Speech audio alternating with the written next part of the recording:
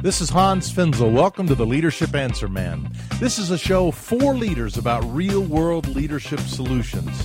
Whether you're a seasoned leader or just starting out, I promise to give you practical leadership tips that you can use this week. No matter what your leadership situation is, I can help. Remember that every follower needs a healthy leader. My passion is to help leaders lead more effectively. Welcome to episode number 12, Begin with the End in Mind, the art of finishing well. And now, before I say anything else, I just want to say this applies not just to the end of your career, because many of you who are listening to this are young, but any leadership assignment.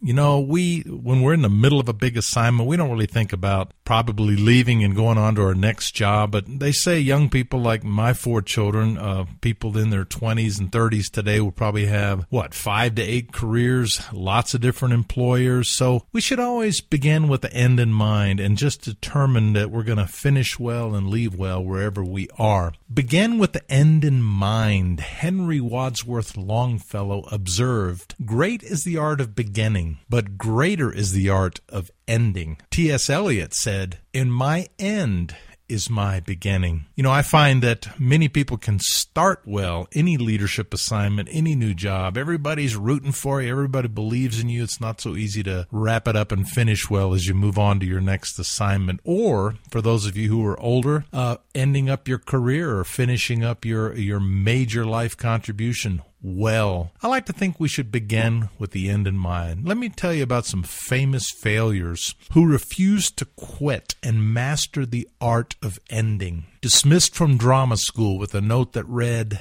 "Wasting her time. She's too shy to put her best foot forward." Who was that?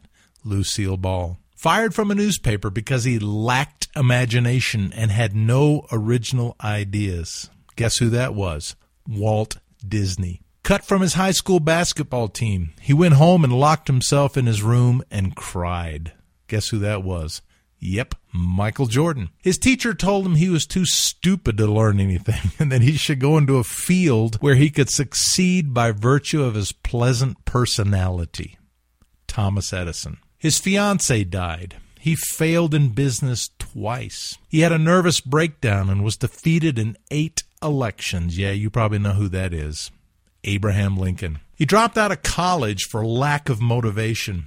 Started a company that eventually fired him. Steve Jobs. They all began with the end in mind, and the planet is better because of it. I think it's always good to begin with the end in mind. It begins with a huge project. You know, my father and the German rocket scientists put a man on the moon, and I remember during the days of the Apollo project, I was fascinated with the fact that they were going to send this rocket to the moon, and so they had to begin with the end in mind. They had to figure out how to land it on the moon, and then they worked their way backwards to Earth.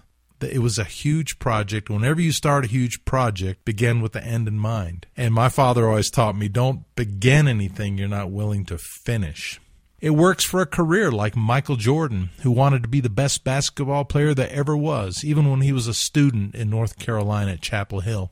It works with your life. Have you thought much about how you want to finish and what you want said at your funeral? You know, I get really choked up at funerals. I have to say a little bit selfishly, of course, I'm sad. I'm usually sad for the children and the grandchildren that are left behind without mom or dad. But I also really think about what will they say about me? What would they put on my tombstone? What would I want to be known for? It applies to marriage. Do you have an end in mind?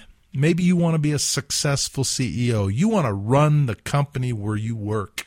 Maybe that's a great ending. You want to be a successful pastor, a top musician, a teacher who excels at helping students, a star athlete, a very successful business person, a top-notch medical professional, an amazing mom to your children. It applies to everybody, and it especially applies to your leadership. What do you want to be known for? What do you want it to be about when all is said and done? When I was young, I had no clue what my long-range plan was. You know, I had, some kids, even when they're in grade school, they know what they want to be, or high school or college, but, I didn't. But I became a person of faith when I went away to college at the University of Alabama, and God got a hold of my life. And, I just recently was reflecting back, what did I really think was going to happen to my life? I always say that following God is filled with surprises, and it never turns out the way you think it does. Life never turns out the way you think it will. But what do we really want when all is said and done? Well, I decided there were 3 things that I wanted when all was said and done to be true of my life. And the specifics, I had no clue. But generally, here's number 1. I wanted to know Him and to make Him known. I was committed to Christ and to letting Christ be known. So that was one thing I wanted to do with my life. And I've tried to do that in my career. Number 2, generally in my end game, I thought about what Jesus said in Matthew 25:21 when He said, "Well done, good and faithful servant." I thought, wow, and to this day, that I want that to be said to me when all is said and done. Well done, good and faithful servant. He didn't get real specific about faithful in what. Whatever your hand is applied to do, whatever your work is, I think it applies. Do it well. Do it with all your heart. Do it with passion. Do it with integrity. Don't give up. So I just wanted, and I still want, when all is said and done, for Him to say to me, "Well done, good and faithful servant." And finally, number 3, I wanted to stay married to my lovely wife, Donna, which I have for 38 years. And I want to be a great husband and a great father to my 4 children. And I think I've done a fairly good job. And now I have grandchildren, and I guess I have to append that little statement and say I also want to be a great granddad. And those of you who are grandpas, all of a sudden, you grandmas and grandpas, you have a whole new calling in life to have an opportunity to impact the next generation. Well, let me give you 3 facts about ending well, about finishing well, whatever you're called to do. And these are pretty interesting facts. Fact number 1, many people don't finish well. Many people don't end well. Why is that? Well, they burn out, they rust out, they flake out, they bail out, they freak out, they walk out on their dreams. They settle for way less than what they aspired to do when they were young. Many people don't finish well. Now, those of you who are in ministry out there, let me just say a word to you. I know I have a lot of listeners who are not, and I love that. Whether you're in business, whether you're in education, a firefighter. I've recently had some contact with a couple of firefighters who are asking for me to help them in some of their leadership challenges. Apparently, in the world of firefighting, there is a kind of a dearth of great leadership. But those of you who are in ministry, the Francis Schaeffer Institute of Church Development came out with these pretty sad statistics. It was also distilled from research from Barna, Focus on the Family, Fuller Seminary, and a couple other places. 1,500 pastors leave the ministry each month due to moral failure, spiritual burnout, or contention in their churches. That is 18,000 pastors a year leave the ministry. 50% of pastors are so discouraged that they would leave the ministry if they could, but they have no other way of making a living. And 80% of Bible school and seminary graduates who enter the ministry will leave within the first 5 years. Wow, that's pretty depressing. It's pretty sad. It can be so tough and so discouraging. The point here, the Christian walk, or the walk of leadership as well, is a marathon, not a 100-yard dash. In fact, life is a marathon, not a 100-yard dash. And, boy, for those of you who are listening, I long that you will not become one of those statistics if you happen to be in ministry. I just think we need people who are determined to finish well and do whatever they can to just hang in there. And that's one of the passions of this podcast, the Leadership Answer Man. I want to help you in your leadership. I want to encourage you. And if there are particular questions you have, or you're discouraged about something, or you're just something has really got you stuck, would you please write me? Just go to my website, leadershipanswerman.com, and shoot me a message. And please, get a hold of me. I'd love to have a dialogue with you directly. Fact number 2, it's tough to finish well. There are a lot of things going against us, lots of discouragement. My previous podcast was all about discouragement, but discouragement really can take a person out. It's tough, especially if you're serving God in ministry. And one of my favorite people in the New Testament was the leader Paul, the Apostle Paul. And in 2 Corinthians 11, 24 through 28, he talked about all the troubles he had. 5 times I received from the Jews 40 lashes minus 1. 3 times I was beaten with rods. Once I was stoned, and that was not the kind of stone that we experienced in the 60s. 3 times I was shipwrecked. I spent a night and a day in the open sea. I've been constantly on the move. I've labored and toiled and have gone without sleep. I've known hunger and thirst and have often gone without food. I've been cold and naked, well, etc., etc. You get the idea. Here's one of the stars of the Bible. He wrote a lot of the New Testament. You think he had it easy? You think he sat in a nice little cozy office and just wrote those great books? No, he wrote those great books that are in the New Testament out of a life of trouble. It's tough to finish well. He did. In the Old Testament, of course, you know who I'm going to mention, if you know anything about me at all, Moses. Moses, I'm excited. I mentioned in my last podcast, Hollywood is doing 2 movies on Moses. You know, the 10 Commandments continues to be a favorite year after year. That great movie with Charlton Heston, the 10 Commandments. And Hollywood is now doing 2 new movies about Moses. I'm real curious to see how they're going to do with that. But I love this guy. And the reason I love him is because he had so many troubles, but he didn't quit. And in Numbers chapter 11, 10 through 15, he gets to the bottom of his discouragement, to the end. To me, it was the lowest, depressing day of his life. Moses heard the people of every family wailing, each at the entrance to his tent. And what were they wailing about? Moses and his leadership. They had had all they could take. They were fed up with him. They did not want to follow him anymore. They wished they could go back where they came from. Hey, any of you ever experienced that just a little bit? People wailing? Now, I find that usually people wail behind closed doors and they attack you between each other but not to your face. But in this case, it was in his face. The Lord became exceedingly angry and Moses was troubled. Duh, you think? He asked the Lord, "Why have you brought this trouble on your servant? What have I done to displease you that you put the burden of all these people on me? Did I conceive all these people? Did I give them birth? Why do you tell me to carry them in my arms as a nurse carries an infant to the land you promised an oath to their forefathers? I cannot carry all these people by myself. The burden is too heavy for me. If this is how you're going to treat me, put me to death right now. If I have found favor in your eyes, do not let me face my own ruin." Wow, was he discouraged. And so he asked God, why? Why? Why do I have to carry the burden of all these people? You know, leadership is a burden. And I believe in the upside down pyramid that we are not on the top of the pyramid. We are not the king of the mountain. You know, everybody doesn't serve us. We're the bottom of the pyramid. The pyramid is flipped and we carry everybody on our shoulders as leaders, as servant leaders. And sometimes it is a huge burden.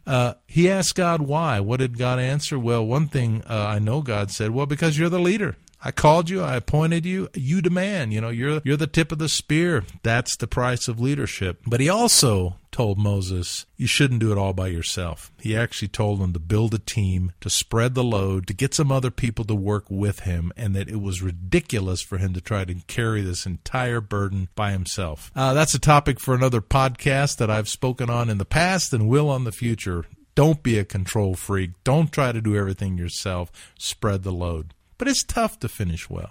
There was a time in my own work when I was so discouraged. I was a CEO for 20 years, president of a nonprofit, and I remember about 10 years ago I wrote my resignation letter to the chairman of my board. It was an amazing letter. I wrote it on my laptop. I tweaked it many times. It was quite a few pages long. The good thing is I never sent the letter. Just by the virtue of writing the letter, it was somewhat of a catharsis to me to sort of put down on paper what was it that got me so discouraged and what was it that made me feel like Moses, I wanted to quit. Moses said, if I found favor in your eyes, do not let me face my own ruin. Release me from this. Send somebody else to do it. But God's, answer to him was, no, I want you to do it. I want you to hang in there. And I'm so glad I didn't send that resignation letter because some really, really cool things happened after that time of discouragement. Leadership is a series of mountaintops and valleys. One thing I learned, every time I was on a great mountaintop, I began to prepare myself for Monday morning because I knew the next valley would come. the next bullet would come, the next arrow would come, because that's leadership. And the more people you lead, the more eyes are on you, and the more potential there is for people to feel that you don't fulfill their expectations. So you got to be rock strong and say, I'm going to finish well this assignment. I'm not going to quit. I'm not going to give in. Discouragement is the number one factor that can take you out in your leadership. Okay, let me review where we've been so far. 3 facts about finishing well, ending well, whatever your assignment is. This isn't just the end of your career, but what you're doing right now. The first fact is many people don't finish well. The second fact, it's tough to finish well. But here's the third fact, and I want to leave you with this. You can finish well. There's a whole bunch of people who do finish well their assignments, and just make that your intention. Whatever it is that you're doing right now, I'm going to maintain my integrity. I'm going to maintain my ethics. I'm going to keep learning to be a better leader. I am just not going to give up. I'm not going to give in. Moses finished well. Deuteronomy 34, 7 and 8. And Moses, the servant of the Lord, died there in Moab, as the Lord had said. Moses was 120 years old when he died, yet his eyes were not weak, nor his strength gone. The Israelites grieved for Moses in the plains of Moab for 30 days, until the time of weeping and mourning was over. You know, what's cool about that verse? There's a lot of things that are cool about that verse. He lived to be 120, and yet his eyes were not weak, nor his strength gone. That tells me he finished strong. He finished well. He didn't give in to a whole lot of things we can give in to that can take us out in our leadership. And those people that have been wailing at the door of their tents, they finally grew to appreciate what a great leader he was. He led them for 40 years, and when he died, for 30 days they wept and mourned his death. And he died with a great reputation, and in his funeral it was all good. It was all good. Well, let me just conclude here with a couple of thoughts. Before we finish, I want to just say a big shout out to my sweet wife, Donna. Thank you, Donna, for our 38 years of marriage since we met in college back 40 years ago. You've done a lot. You've had a lot to do with my surviving and thriving all these years. For when I was weak, you were strong. You've always been there for me. And I just appreciate you so much. And I just thank God that you're my partner in life. You know, it makes so much difference. It's so cool. Thank you, Donna. Well, here's some concluding thoughts. 4 applications that I want to drive home to you to make sure you do begin with the end in mind. Think about the end, finishing well, finishing your assignment, leaving a great leadership legacy. Number 1, when you fall down, get back up. And you will fall down. Thomas Edison said, many of life's failures are people who did not realize how close they were to success when they gave up.